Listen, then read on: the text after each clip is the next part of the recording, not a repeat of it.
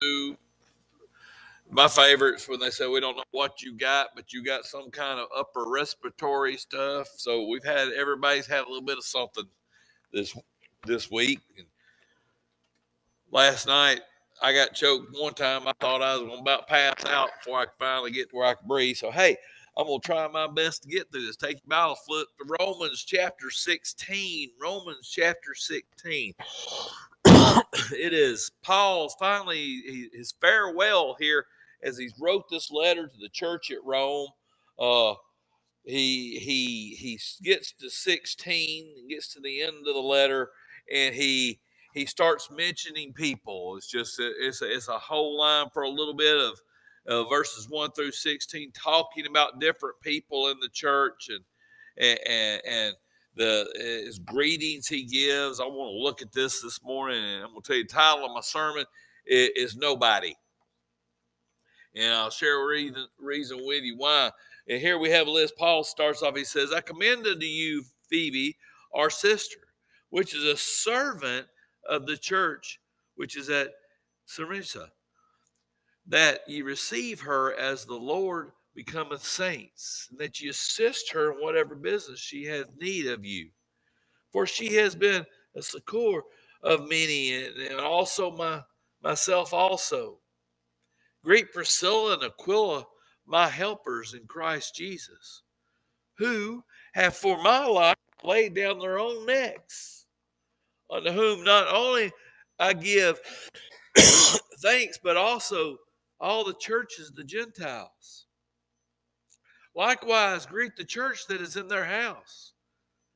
Salute my well-beloved Epaphras, who is the first fruits of Acacia unto Christ.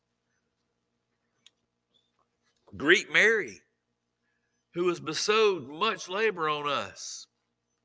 Salute Andronicus and Julia, my kinsmen, my fellow prisoners, who are of note among the apostles, who also were in Christ before me. Greet Amphipolis, my beloved in the Lord. Salute Urbain, our helper in Christ, and Satius, my beloved, and salute Apelles, above and approved in Christ, and salute them that are in the household of Aristobulus household. Salute Herodian, my kinsman. Greet them that be of the household of Narcissus, which are in the Lord. Salute Typheria and Trypolosia, who labor in the Lord. Salute the beloved in Persia, which labored much in the Lord. Salute Rufus, chosen in the Lord, and his mother and mine. Salute Antichrist and Phlegon and Hermos and Patrobius and Hermes and the brethren which are with them. And salute Pelagios and Julia and Nereus and his sister Olympus and all the saints that are with them. Salute one another with a holy kiss. The churches of Christ salute you. Paul gives praise to a lot of these people. And you got people like he first mentions here, like the first one, which is Phoebe, who is this woman that he gives high praise to. You know, he says she took care of many, and not only that, she took care of me, he said. He told him to receive her like you would everybody. You know, he tells us, reminds us of Priscilla and Aquila, who, you know, in the book of Acts, I think it's chapter 18, he talks about that he said they risked their necks for him. And then, of course, you know, my favorite one is Mary. Of course, you know, we know there's a lot of Marys, so we don't know which Mary this one was, but it was Mary. And then he gives you Epaphras, the first convert of Acacia. You know, you think that would be pretty awesome. And then you got one that you might not realize, Rufus. He's the son of Simon, which was mentioned in Matthew chapter 15, verse 21, where it says, and they compelled Simon the Cyrenian, who passed by coming out of the country, the father of Alexander and Rufus, to bear his cross. So we mentioned somebody who we know a little bit more about his background. his dad carried the cross for Christ. And so that must have been a powerful thing because his whole household is mentioned in Scripture. And so many here, and you've got Nereus, which and I found it in AD 95, there were two distinguished Romans who were condemned because they were Christians. It was a husband and wife, and their chief servant at that time was named Nereus, and it's believed he's the one who told them about the gospel. There's 28 names here that are written down. And, 28 names of people who we don't know much about. And if you look at them from the world side, who were they? They're nobody. They're a nobody. But I want you to think about something. But when you serve the Lord, think of this. They might be a nobody, but God cared enough about them that their names are forever mentioned in Scripture. We don't know anything about them that much, but God said, hey, I want you to know these people. I want you to know they existed. He could have just said, I want to salute all the Christians that are in Rome. But no, he named them. Why was that so important? Because God wants you to understand you don't have to be this great somebody to be somebody in his eyes. You just got to be willing to do what they did. They served. They gave their all to Christ. And it wasn't for recognition or anything like that. They did it. Why? Because they loved the Lord. And Paul mentions them, and now they're forever. You think about this. He wrote of them in a letter. It wasn't like he was writing to publish a book.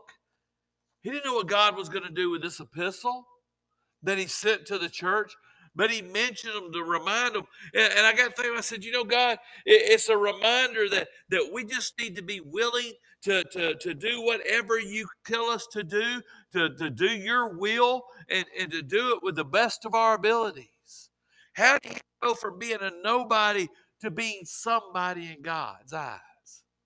And so this morning I want to share that with you. One of the things is as churches is we need to love. If a church doesn't love or a Christian doesn't love, we're not just a nobody to the world, we're a nobody to God. Tells us, Jesus said in Matthew chapter 22, verse 37, he said this. He's talking to somebody, he said, what's the greatest commandment? He said unto them, thou shalt love the Lord thy God on Sundays, and maybe on Wednesdays. No, that's not what he said. He said this. He said, thou shalt love the Lord thy God with all thine heart. Then he said a little more. He didn't just stop there. He said, and with all thine soul. And with all thy mind. Did you hear that? He said, you're to love with everything you've got. You think about something.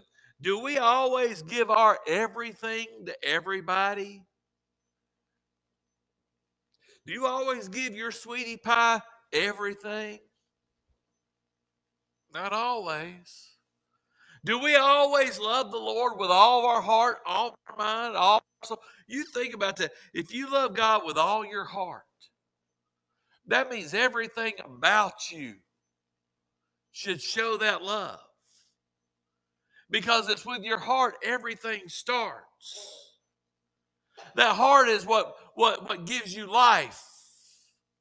It gives you the blood that flows through you. So everything about you should be love. And then he said this. He said, not only with all that, but I want you to love me with all your mind. And I think as Christians, that's the hardest thing to do. Because we got so much going on, it's hard to stay focused. How many of y'all can focus on more than one thing at a time? It amazes to me to watch kids sometimes. Man, they could be watching 3 or 4 TVs or playing a game and doing something, and they tell you everything that's on every one of them screens. Not me. I've just now mastered the ability to walk and chew gum at the same time. And I struggle with that. So if I get too much going on, my mind gets out of whack and I'm not thinking right. So that's why God says, love me with all your heart. That's why he said that first. Because if you love him with all your heart, you should be able to love him with all your mind, because that should be, if it's here, it ought to come to here.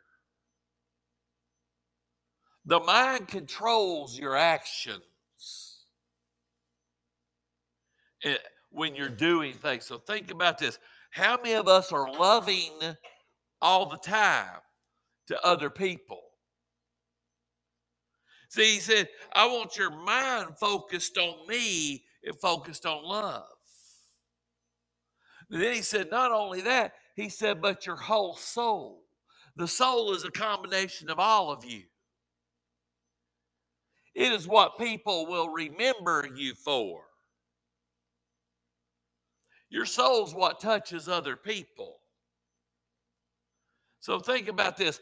How do people see you? What do they say? Do they look and say like, boy, Steve's the grouchiest human being there ever was? I only hear that from Julie. A lot. That's right. See, but how do I portray myself to people? How do I come across? If we could do what we're supposed to do, which is to love, as the way Christ said, it'd be great. Because listen to what he said. He said this. He said, that is the first and greatest commandment. Then he told him, he said, the next one was just like it. He said it was to love your neighbor as you love yourself. And, that ought to be kind of self-explanatory, because I don't know nobody that don't like themselves that much. So, well, I know people said they hate you. Truthfully, they don't. Because you take care of yourself. You tell I love myself. I like to eat. My body says eat. Guess what? Last night was the hardest trunk or treat I've ever done. Because usually I quality control sample the candy. Well, I will say I almost didn't, but somebody come and shoved a Kit Kat bar in my mouth and I had to eat it.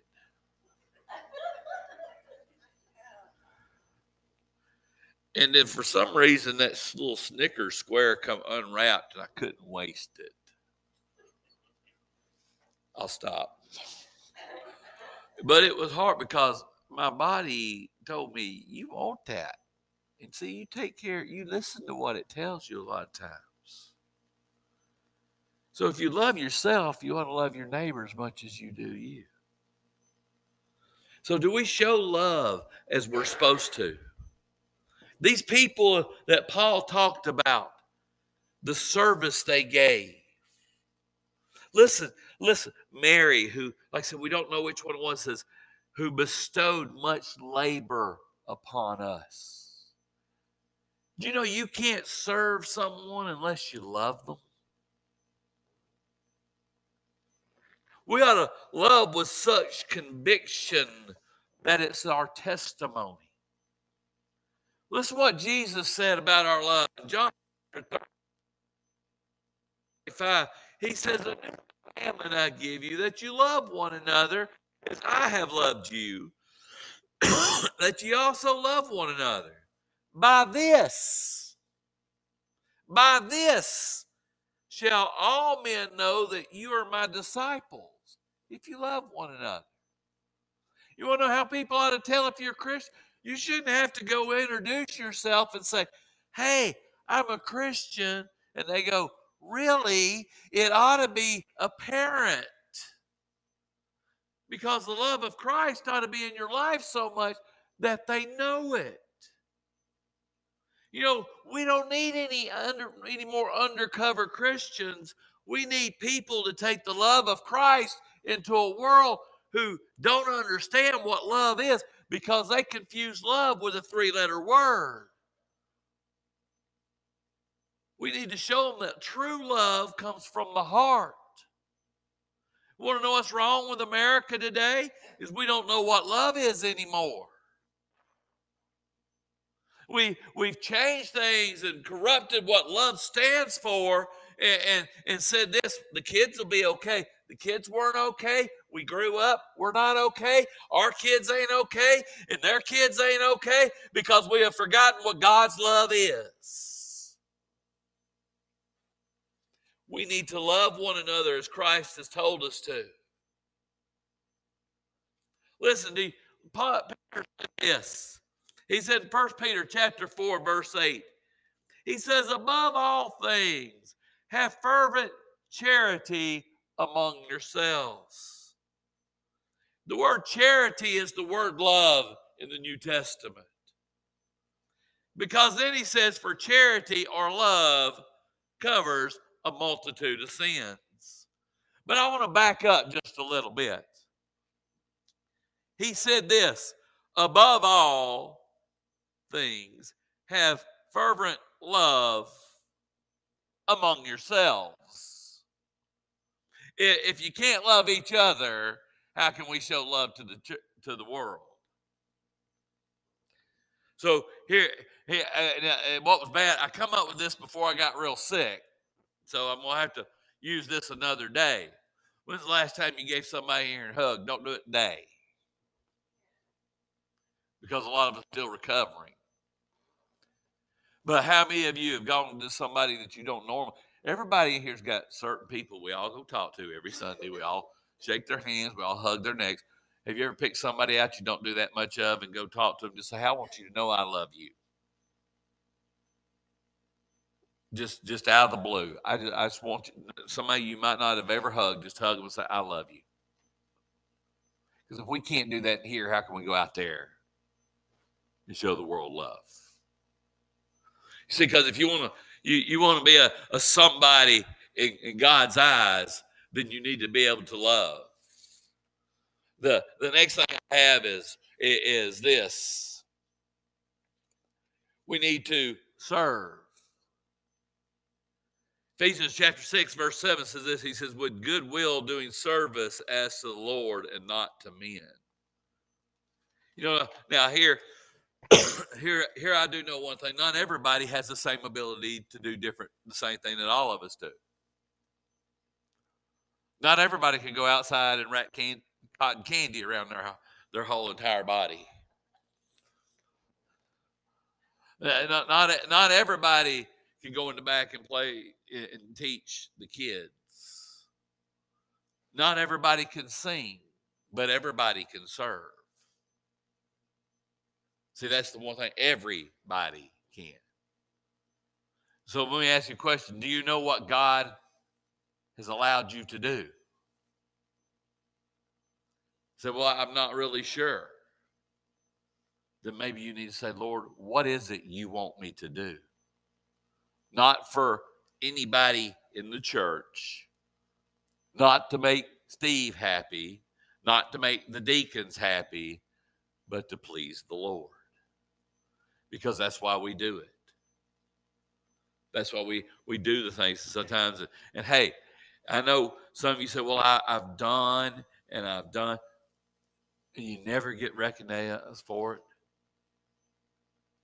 There's people who do things that nobody ever says, hey, thank you.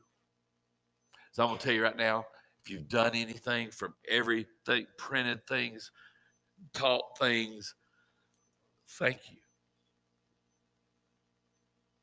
See, you didn't do it for me.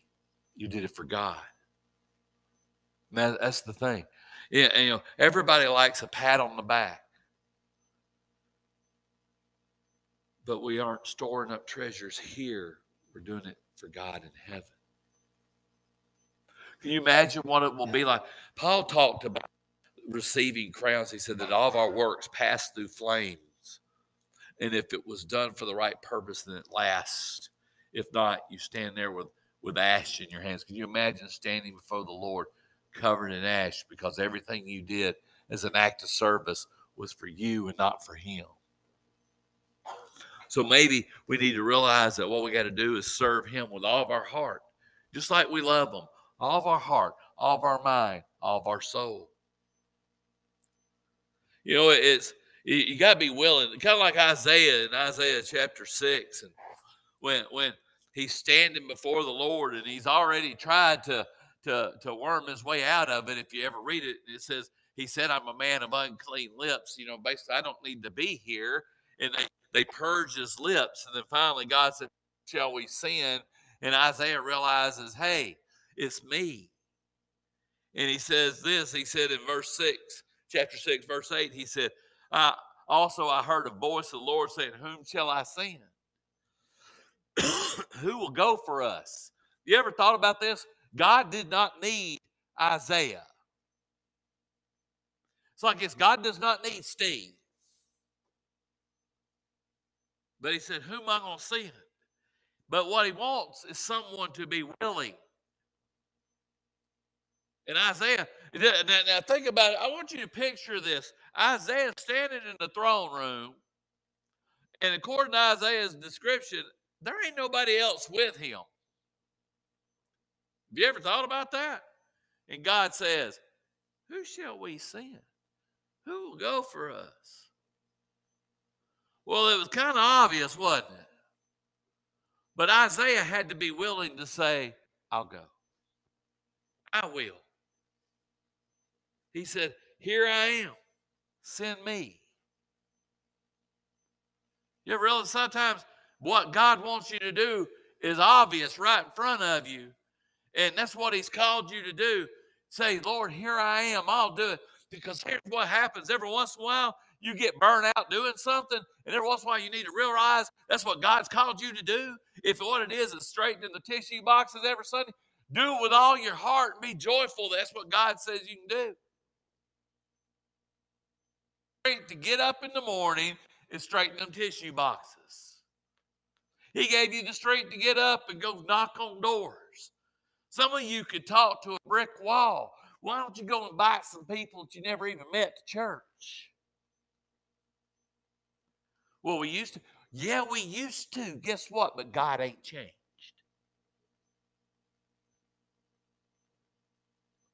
So and now, hey, I know this because we talked about this morning.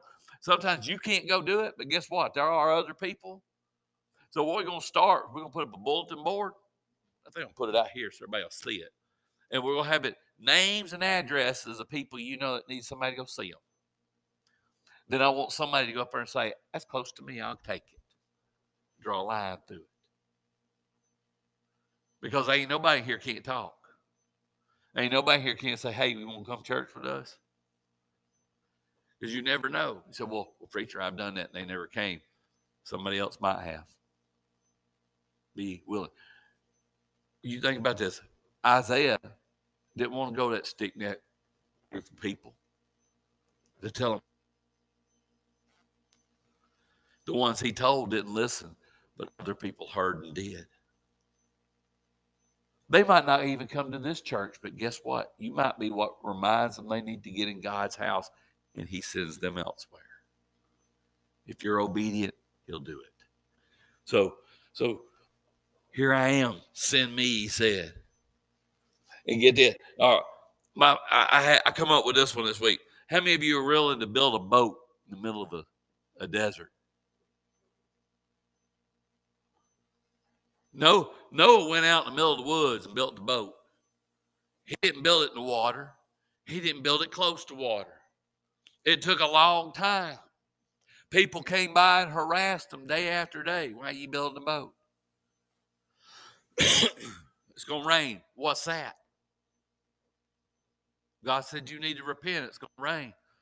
And he kept on, and he kept on, and he kept on. Till God said, Noah, you and your family, get on. People didn't realize how serious it was. I mean, you think about this. Noah built the ark. He never stopped. There was not water around. He built it in the middle of the woods or in the middle of the desert, wherever it was. And he built it. Animals started showing up. I mean, I don't know about y'all. Probably the town folks probably thought that was a bit weird. And they all got on the boat. And when God shut it, the rain started. I want to have faith like that. So if God said, Steve, go build a boat in the middle of the desert, would you go do it? If God said, go do this, would you go do it? If he told you to stop and get out of your car, talk to this individual sitting on a curb on the side of the road, would you do it? Or would you be like me sometimes, drive around a couple times and say, well, maybe they'll leave. And after about 2 hours, they got scared and left because they thought I was stalking them. How many times we do that instead of doing what God wants us to do? Will we do what God's told us to do? Would you do whatever he told you to do? You know, he told, because listen to the story of this. God said to Noah, then all flesh has come before me. The earth is filled with violence through them. Behold, I will destroy them in the earth. Make thee an ark of gopher wood. And thou shalt make an ark, pitch it within and out. And then he tells them how big to build it. You notice if you ever read the story, he didn't say, I'm going to make it rain. He didn't say, I'm going to make it flood. He just said, build an ark. And you get down to verse 22, and listen what verse 22 says. And it said this. Thus did Noah complain and gripe and grumble and wondered why. Noah says, thus did Noah according to all that God commanded him to do. God said, build it, he built it. God said, Abraham, go, he went. God says, I want you to, will you do what he says? One of the biggest things about these people that Paul mentioned is that they changed. You ever notice God sometimes wants you to change? You know why most Christians don't want to serve the Lord with all their heart, all their mind, all their soul? Why they don't want to love with all their heart, all their mind, all their soul? Because they're afraid of change. There ain't none of us that is not afraid of change. Ladies, how many of you have gone got a haircut and worried what everybody's going to think when you come to church? And husbands, how many times have you heard them complain when nobody said nothing about it when you left? We're all worried about change. You know, sometimes what God wants people to do is he wants them to change the people they're around, their friends. Listen to what Job said. Job said in Job 19, verse 19, he said, all my inward friends abhor me. They whom I love turned against me. You know what that was? Because Job refused to curse God, refused to blame him. He questioned, he wondered, but it was never God's fault. People didn't understand that. Christians, sometimes maybe you got some friends that are bringing you down. You know what always gets me is these people who say, well, I hang out with these because I want to reach them for Jesus. I want to change them. Guess what? They're going to change you before you change them. So maybe if you're watching this, maybe this is what you need to do. You need to look at who God's got you around and realize what you need is to surround yourself with children of God. But I've known these people all my life. Pray for them. But find who God wants you to be around.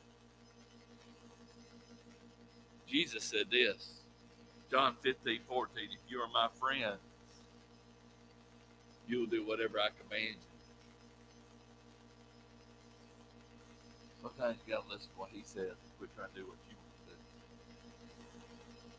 Some of us need to.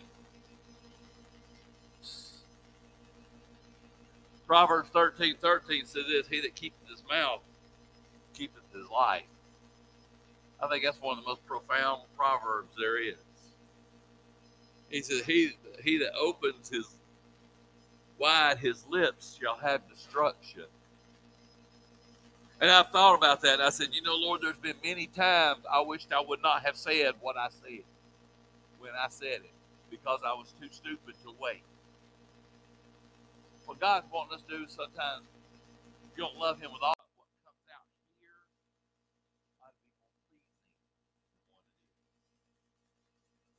what it is. Let me share two things with you right quick on this. Paul said in Ephesians chapter 4, verse 29 and 30, he said, let no corrupt communication proceed out your mouth, but that which is good in the use of edifying, that it may minister grace unto the hearer. In verse 30, he said, and, big key word there, grieve not the Holy Spirit, whereby ye are sealed unto the day of redemption. I like the fact that these two verses are tied together with three little letters. That letter and. For a long time, I never noticed that. I've noticed where it says grieve not the Holy Spirit, but I never noticed where it said and. And he said, what here grieves the Holy Spirit more probably than anything else we do. And do you realize sometimes the loudest words you say are the actions you take? I got a leader at work. He reminds me. He says, Steve, when you walk through the shop, don't just talk to one guy on the aisle. You'll talk to one, talk to all of them. He says, because what happens is one of them's having a bad day, and you talk to this guy. You don't talk to this guy, they're going to say,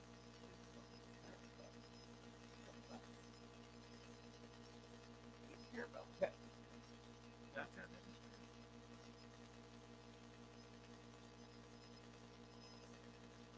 Your actions sometimes speak louder than your words. You got to be careful with it. You gotta really worry how you say it. That one little set of words. Sometimes we got to change our attitude. Listen to this. I want to share a verse with you. It's going to sound kind of strange to start with. It's Ezekiel chapter 16. It's verse 49. 50. It says, behold, this was the iniquity of thy sister Sodom. Pride, fullness of bread, abundance of idleness was in her, and in her daughters. Neither did she strengthen the hand of the poor and the needy. For they were haughty and committed abomination before me. Therefore I took them away as I saw good. I read those verses, and I read them over, and I read them over, and I said, you know what it basically said? He's talking about the northern kingdom. And he said the northern kingdom got away from everything that was right. God tried to warn them. He said, so finally I took them away. And then God reminded me, he said, Steve, sometimes I've tried to get you to change the way you do things, the way you act, the way you talk, the way you see things, because I want you to see them the way I see them. I want you to do what I want you to do. But if you don't, I will remove you. I will take away my hand of blessing on you. And then where will you be? See, the only way you can do what God wants you to do sometimes is to change your attitude. Because a lot of us say, well, there's nothing wrong with me. It's so-and-so. There's nothing wrong with me. It's them over here. There's nothing wrong with me. I'm doing it right. And God's trying to tell you the whole time, no, the thing is, you're not seeing. All you see is yourself, but you don't see what's happening around you.